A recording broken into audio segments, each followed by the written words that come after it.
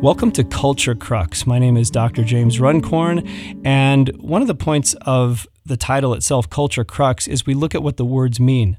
Culture is the customs, arts, social institutions, and achievements of a particular nation, people, or other social group. And then crux is a particular point of difficulty.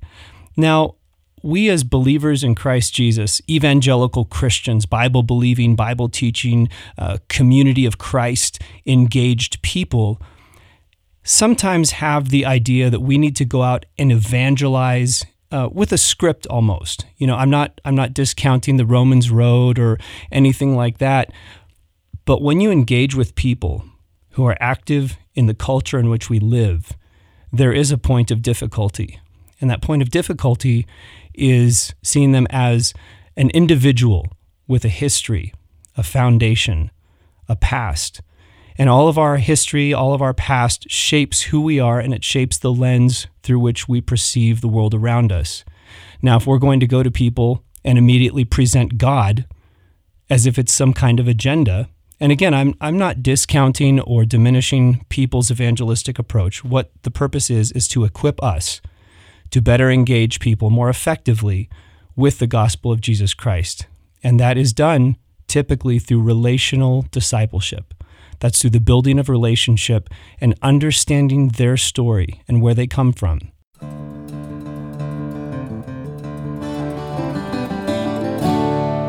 Well, I'd like to introduce someone that I have in studio today. His name is Drew. And Drew, I'd love for you just to share with the audience a little bit about your personal background, and then we'll get into spiritual stuff. It's a unique, I'd like to think, background. I grew up in a very fundamentalist Mormon background, born in Montana, raised in a little community.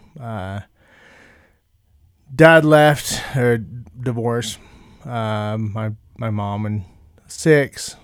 She found a guy that wanted her to be her second wife, or his second wife, sorry. When you say second, you don't mean his second marriage, his second wife in his house? Yeah, it was polygamous. Okay. It was fundamentalist, polygamous religion.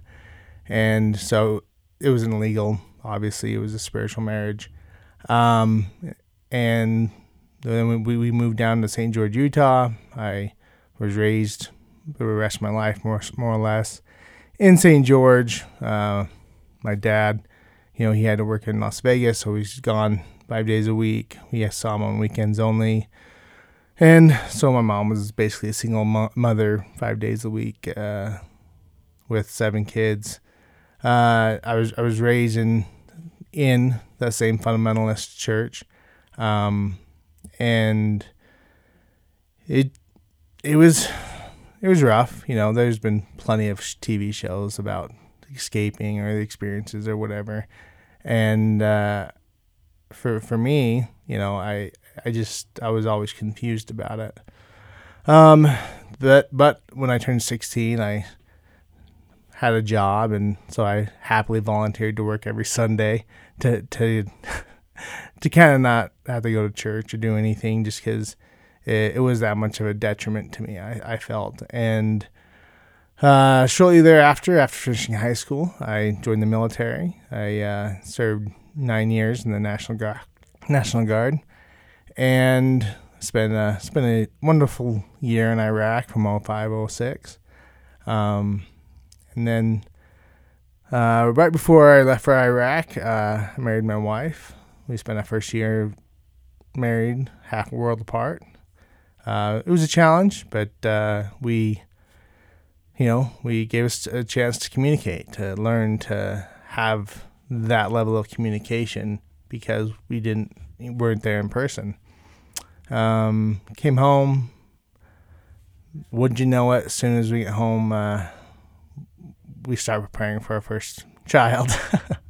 Our son's born, going to college, and doing the typical young married couple life. The economy hit, kind of lost jobs. We had to barely survive for about 3 years, 2009 and to 11, 2012. We had moved it up to Salt Lake City, Utah, down up down from St. George, Utah, where I landed a job working with the military, enlisting people, helping people go to basic training. And then from there, it wasn't a stable enough job, so I applied for some government work and landed a pretty sweet gig up here in Idaho Falls, and we moved here. And me and my wife talk about it all the time, that this is being up here in Idaho Falls has been the most life-changing experience for us in very, very many ways. So you mentioned that your life was difficult in the home. How many wives did your dad have? My biological father, over the course of his life, has had 3. My mom was his first legal wife, and then after years and years after being with his second spiritual wife, he finally married her for a few years. They got divorced, and then he had another wife in there in between. The guy who raised me, that I consider my father, he was there since I was 5-6 years old. He only had 2. He had his legal wife, and then he had my mom. Okay. Now, you mentioned that it was hard. What aspect was hard in the home? Are you talking like just family dynamics, or are you talking about the religious aspect? Which part was hard? One of the biggest parts that was hard, that stands out the most, is the fact that all my life I was told, if anyone finds out what we believe, we will all go to prison. It was very fear-based. No one can know. I mean, we looked, acted, in every way, more or less, like your typical Mormon family in Utah, but we never went to the local ward. We never did anything religiously, but we had all the pictures and icon pictures and statues in our house, whatever, that would make it look like that. So when we had friends, neighbors over, it was always confusing for them, but we could never do anything. And the guy I call my father, I could never call him father in public. I could never talk to him that way during the weekday. If I, being the oldest son in the family, needed fatherly advice, I kind of wasn't allowed to, because he was living his life, and people at his job, he worked for the local government in Las Vegas, Nevada, and people couldn't know. And at that time, polygamy was still considered a felony in Utah, and so that's one of the hardest parts. The other parts is to go to church. It was 45-minute drive up to Cedar City, Utah, every Sunday, and we didn't always have the accommodations for all of us, and so there was always, not always, I'll say, sometimes when there was precarious situations just to get us to church. And then the added stress as I started becoming, my older teenager, the concept of having to go, I might have to have more than one wife one day, because that's what, all I knew, that's what you do. And so the gravity of that situation just compounded every year. It got closer until, like I said, until I was 16, 17, and kind of started backing away and kind of just tapered off. So let me ask you something. The religious foundation that you were given as a child, was that presented as truth, absolute truth? Absolute truth. Okay. This was the only way. We were even taught that, I was told many times by my parents that the mainstream Mormon church, the leaders really did know about my parents' church, and it was still associated with it, but it was in secret, just to keep polygamy on earth, this one little, but they would always deny it. And so, yeah. So in terms of a religious foundation of truth, is that one of the things that caused confusion for you as a kid, in terms of, I'm telling you this is the truth, but you're told during the week to live under the guise of a lie, basically? I was told that this is the only way, and that there was no other way, and any other way would lead to, hell, damnation, that type of dialogue.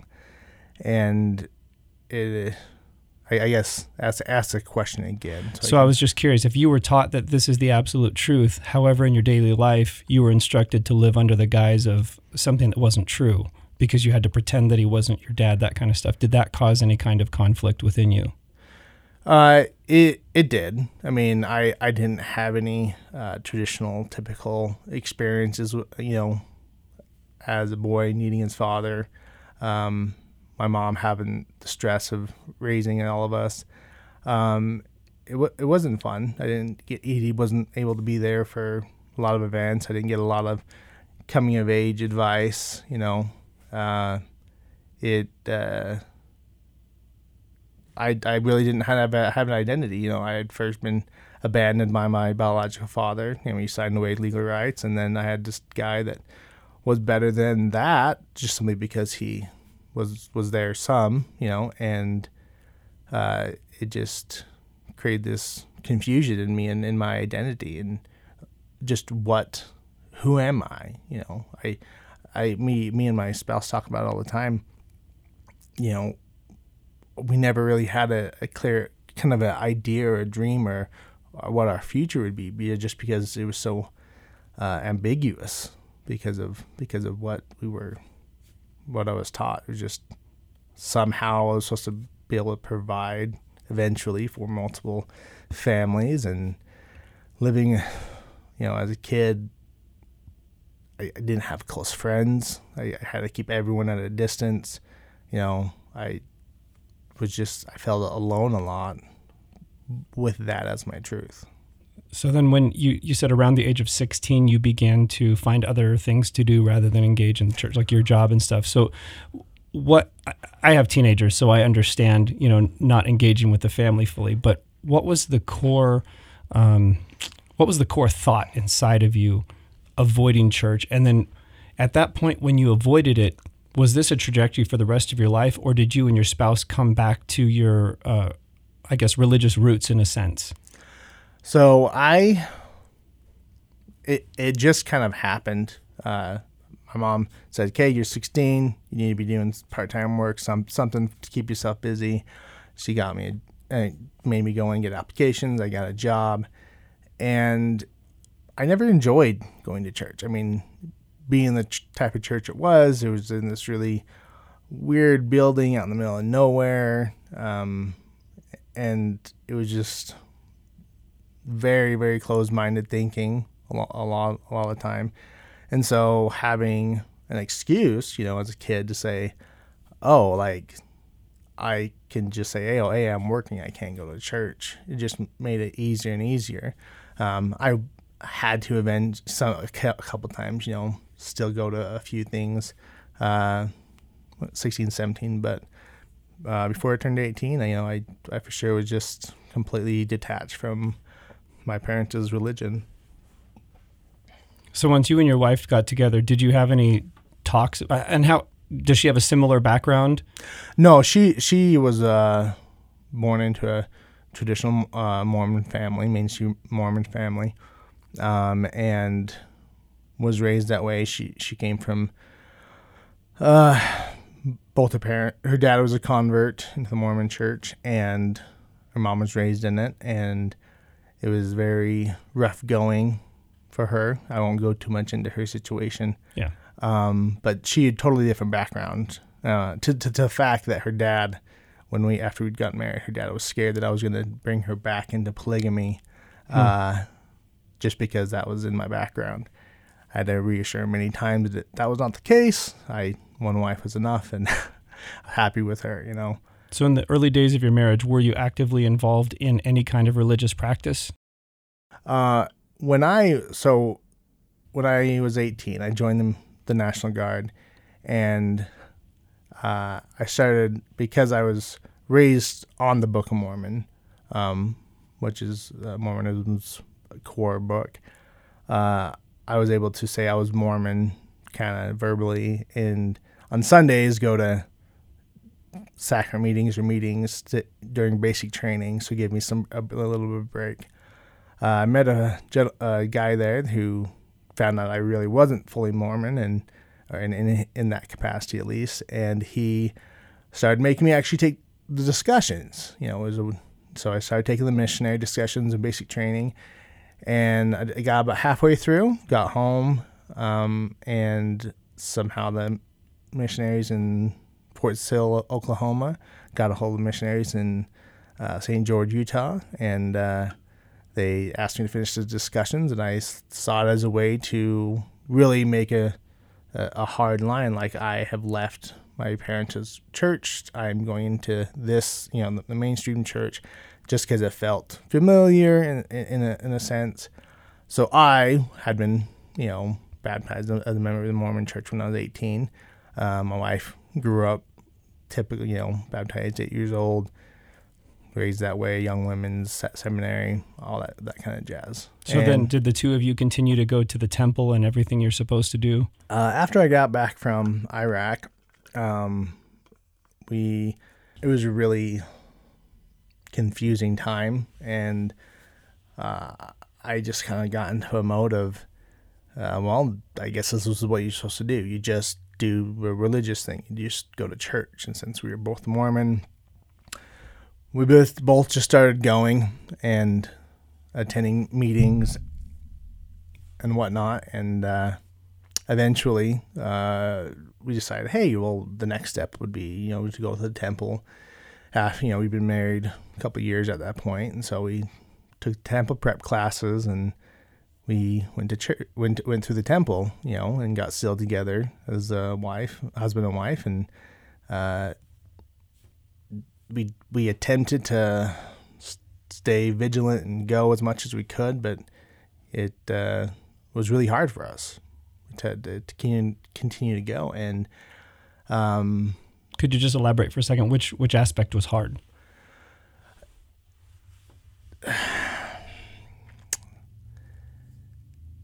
It just didn't feel natural. It to us. It felt as if,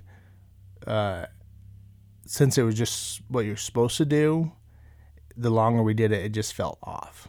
It wasn't really our choice. We had a lot of times that we've talked about in our life, instances or choices that we made that were based off of the pressure and or the guilt or the slight persuasion of members of the church, Mormon church, or family that said, hey, this is the way you do it. So we just kind of went along with it. Again, our only identity were these things, this religion, and we didn't really know to think any different, So for us, that's just how it went. And when we moved to Salt Lake City, it gave us a chance to kind of find our own groove. We stumbled quite a bit, but we got away from a lot of that pressure, the guilt with you not doing it the right way, kind of a thing.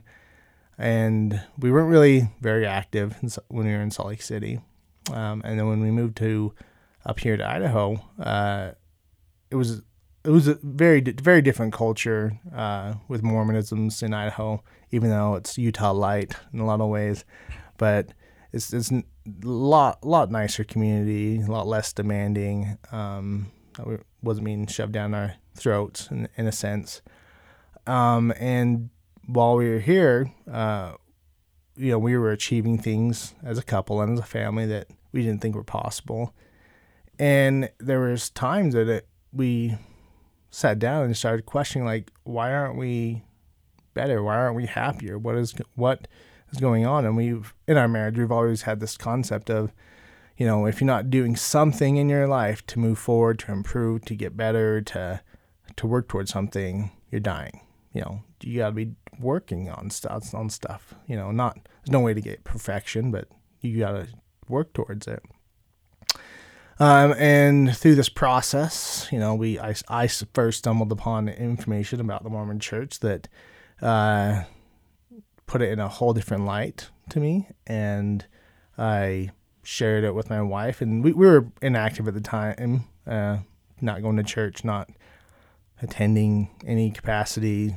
We'd have neighbors joke about we're going to get your son baptized eventually. And because we never attended, we're like, yeah, sure, good luck, But the more we read about the history of the Mormon Church, the more we came to understand its true origins. We realized we'd been fed a farce in both my childhood and in my adult life with religion. And it was this very jarring. The only way I've ever been able to describe it, leaving the Mormon Church is a really, really bad divorce, one-sided. Because our whole foundation, who we were, what we were made of, the key decisions we made in our life were based off of this belief, this concept. And we couldn't take those decisions back. And so in order to find our truth, find out who we really are, who we wanted to be, we had to break down a lot of our core foundation as individuals, me and my wife, to find out who we were. And in doing so, a lot of things came to light that we never really shared with each other. And it was very liberating, but it was a struggle for a long time. So based on that divorce, as you put it, from the entire religious foundation you both had been raised in, what did that do to your perception and concept of God? So when I first left, there's a lawyer that offers a service for free for anyone who wants to. So there's actually a legal service to help people. It's a guy who, from what I remember, he is an attorney legally. He has a website, and you can submit your information to him, and on your behalf, he has just a generic letter that he mails off to the Mormon Church for people to get their records officially removed. And even though our kids weren't baptized, we had to do it for our kids too, because if they get a blessing, their name blessing when they're babies, they're a member of record, and so they're still records. And the importance, little caveat, the importance of that is the Mormon Church has the ability to track down, inactive members or previous members or whatnot, and if there's a record of them. And so we didn't want our kids to be subjected to that in their adult life, and so we had to remove their names as well. And during that process, I contacted a cousin of mine who was also raised in the polygamous faith that I was as a child, and he had found his way to Christianity. And so I talked to him. At first, he thought I was calling for an MLM pitch in the head. I love those calls. Oh yeah, and I had to clarify, tell him really what was going on. I'm trying to find, okay, that wasn't true, but what about the Bible? What about Christ? What about God, religion? Telling me your journey, and he shared it with me. We talked on the phone a few times. He was very kind. I mean, we were close as really young kids, but not a lot as adults. But he was very kind, and him and his wife sent me and my wife, I think it was New King James versions of the Bible, easier reading. We got those. We were reading through it, trying to understand it. And one of the conversations I had with him was, you just need to get on your knees and say a prayer, and talk to God. And I remember the kids are in bed. My wife was doing something else. And so I went in my room, just shut the door, got on my knees, and I prayed my heart out.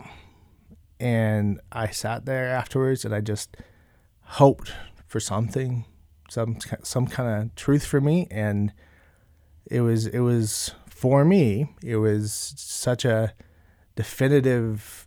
There was nothing there. There was no feeling. There was no inspiration. There was no a thing that solidified that for me to say this is something you should pursue with your family. And so at that point, I decided, well, let's explore this concept of life without religion, without, the idea of God in our life. How does that affect us? What will we do as a family? And there was also the added benefit, the added situation where, because of my wife and my pretty consistently negative experiences in religion, Mormonism and the fundamentalist Mormonism, we weren't really the greatest advocates for religion, because all I really knew was guilt. Like anything I did, I should feel guilt for everything I did, and that goes back to a lot of the way I was treated, or the way what I was told I was expected to be, or being a guy, what I was default was, by my parents.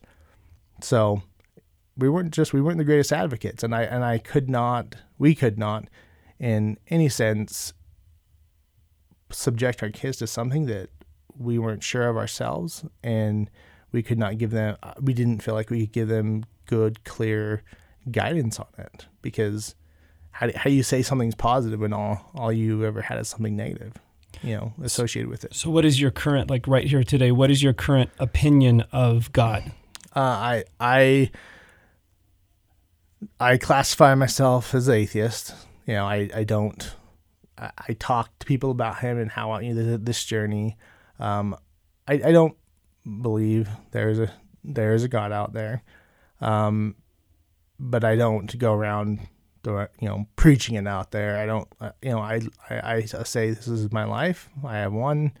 I've got to live it the best way I can. I got to be the best me, best husband, best father I can, because this is what I got, and it's given me a lot of motivation to improve things. But and it's not like hate or anything towards any specific religion or anything. It's just, for me, it just doesn't make sense. It doesn't. There's nothing that rings true to me when I see it, when I read it, when I have been around it. Now, that's not to say that I don't see religions. You're a great example of this. I've told you this before, but you and your family are one of the best examples I've ever seen of, the teachings of Christ, Good Samaritan, being good to others, just trying to be good people in general. And it's been refreshing. It's been so nice to have that additional example in my life, because I have friends also in the Mormon church, so they're my neighbors and they're friends, and they're great and positive as well. But truly Christian beliefs and trying to apply that as much as possible, I feel like it's few and far between. And so we, as a family, we teach our kids to think freely. I don't tell my kids they're going to be atheists, and if they start to parrot what me and my wife say, I correct them and say, nope, you're too young. When you get older, you need to go on your own journey and find what for you is true.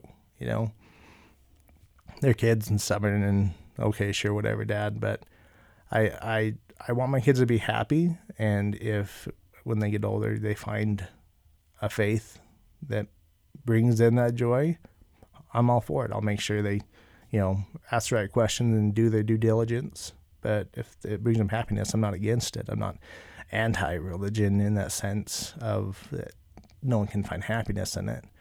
But yeah. Well, Andrew, I want to thank you so much for being open and honest and vulnerable to share your story. I do feel like it's important. We do have a friendship, and I continually, I speak what I believe is truth into your life. And it's a shame. It's heartbreaking to me when it's not just your story, but other stories where people's view of God has been damaged by human sinfulness, human nature. And there is a God who loves you, and there's a God who created you in his image, and he has great plans for your life, and he loves you and your family. And, no matter where you end up in this journey, agnostic, atheist, fully embracing that there's a God who loves you, whatever it is, my family and I will continue to love you guys. And again, thank you so much for taking the time to do this.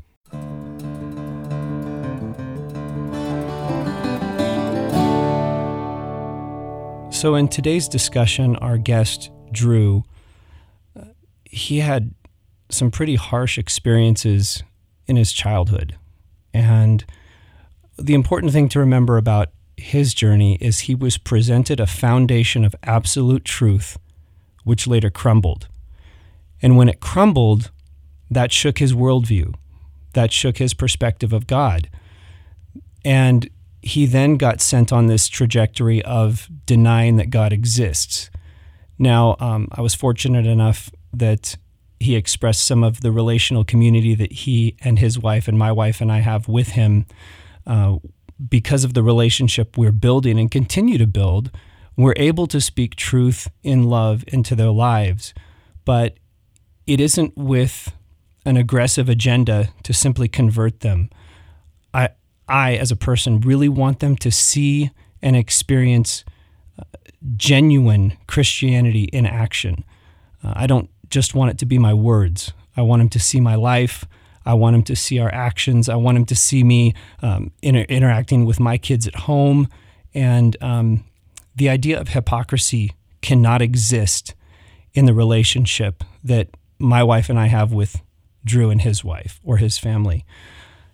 So when you encounter someone who seems to be resistant to the idea of God, it's important to remember that they have a history where their faith was challenged, where they met some kind of event in life that caused that theological foundation or platform that either they had or maybe was never established to begin with, and that foundation crumbled or, as I said, was never established.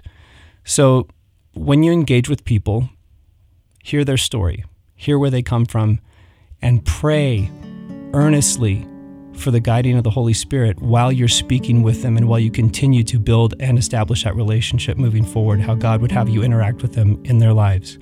God bless you as you evangelize through your relational communities.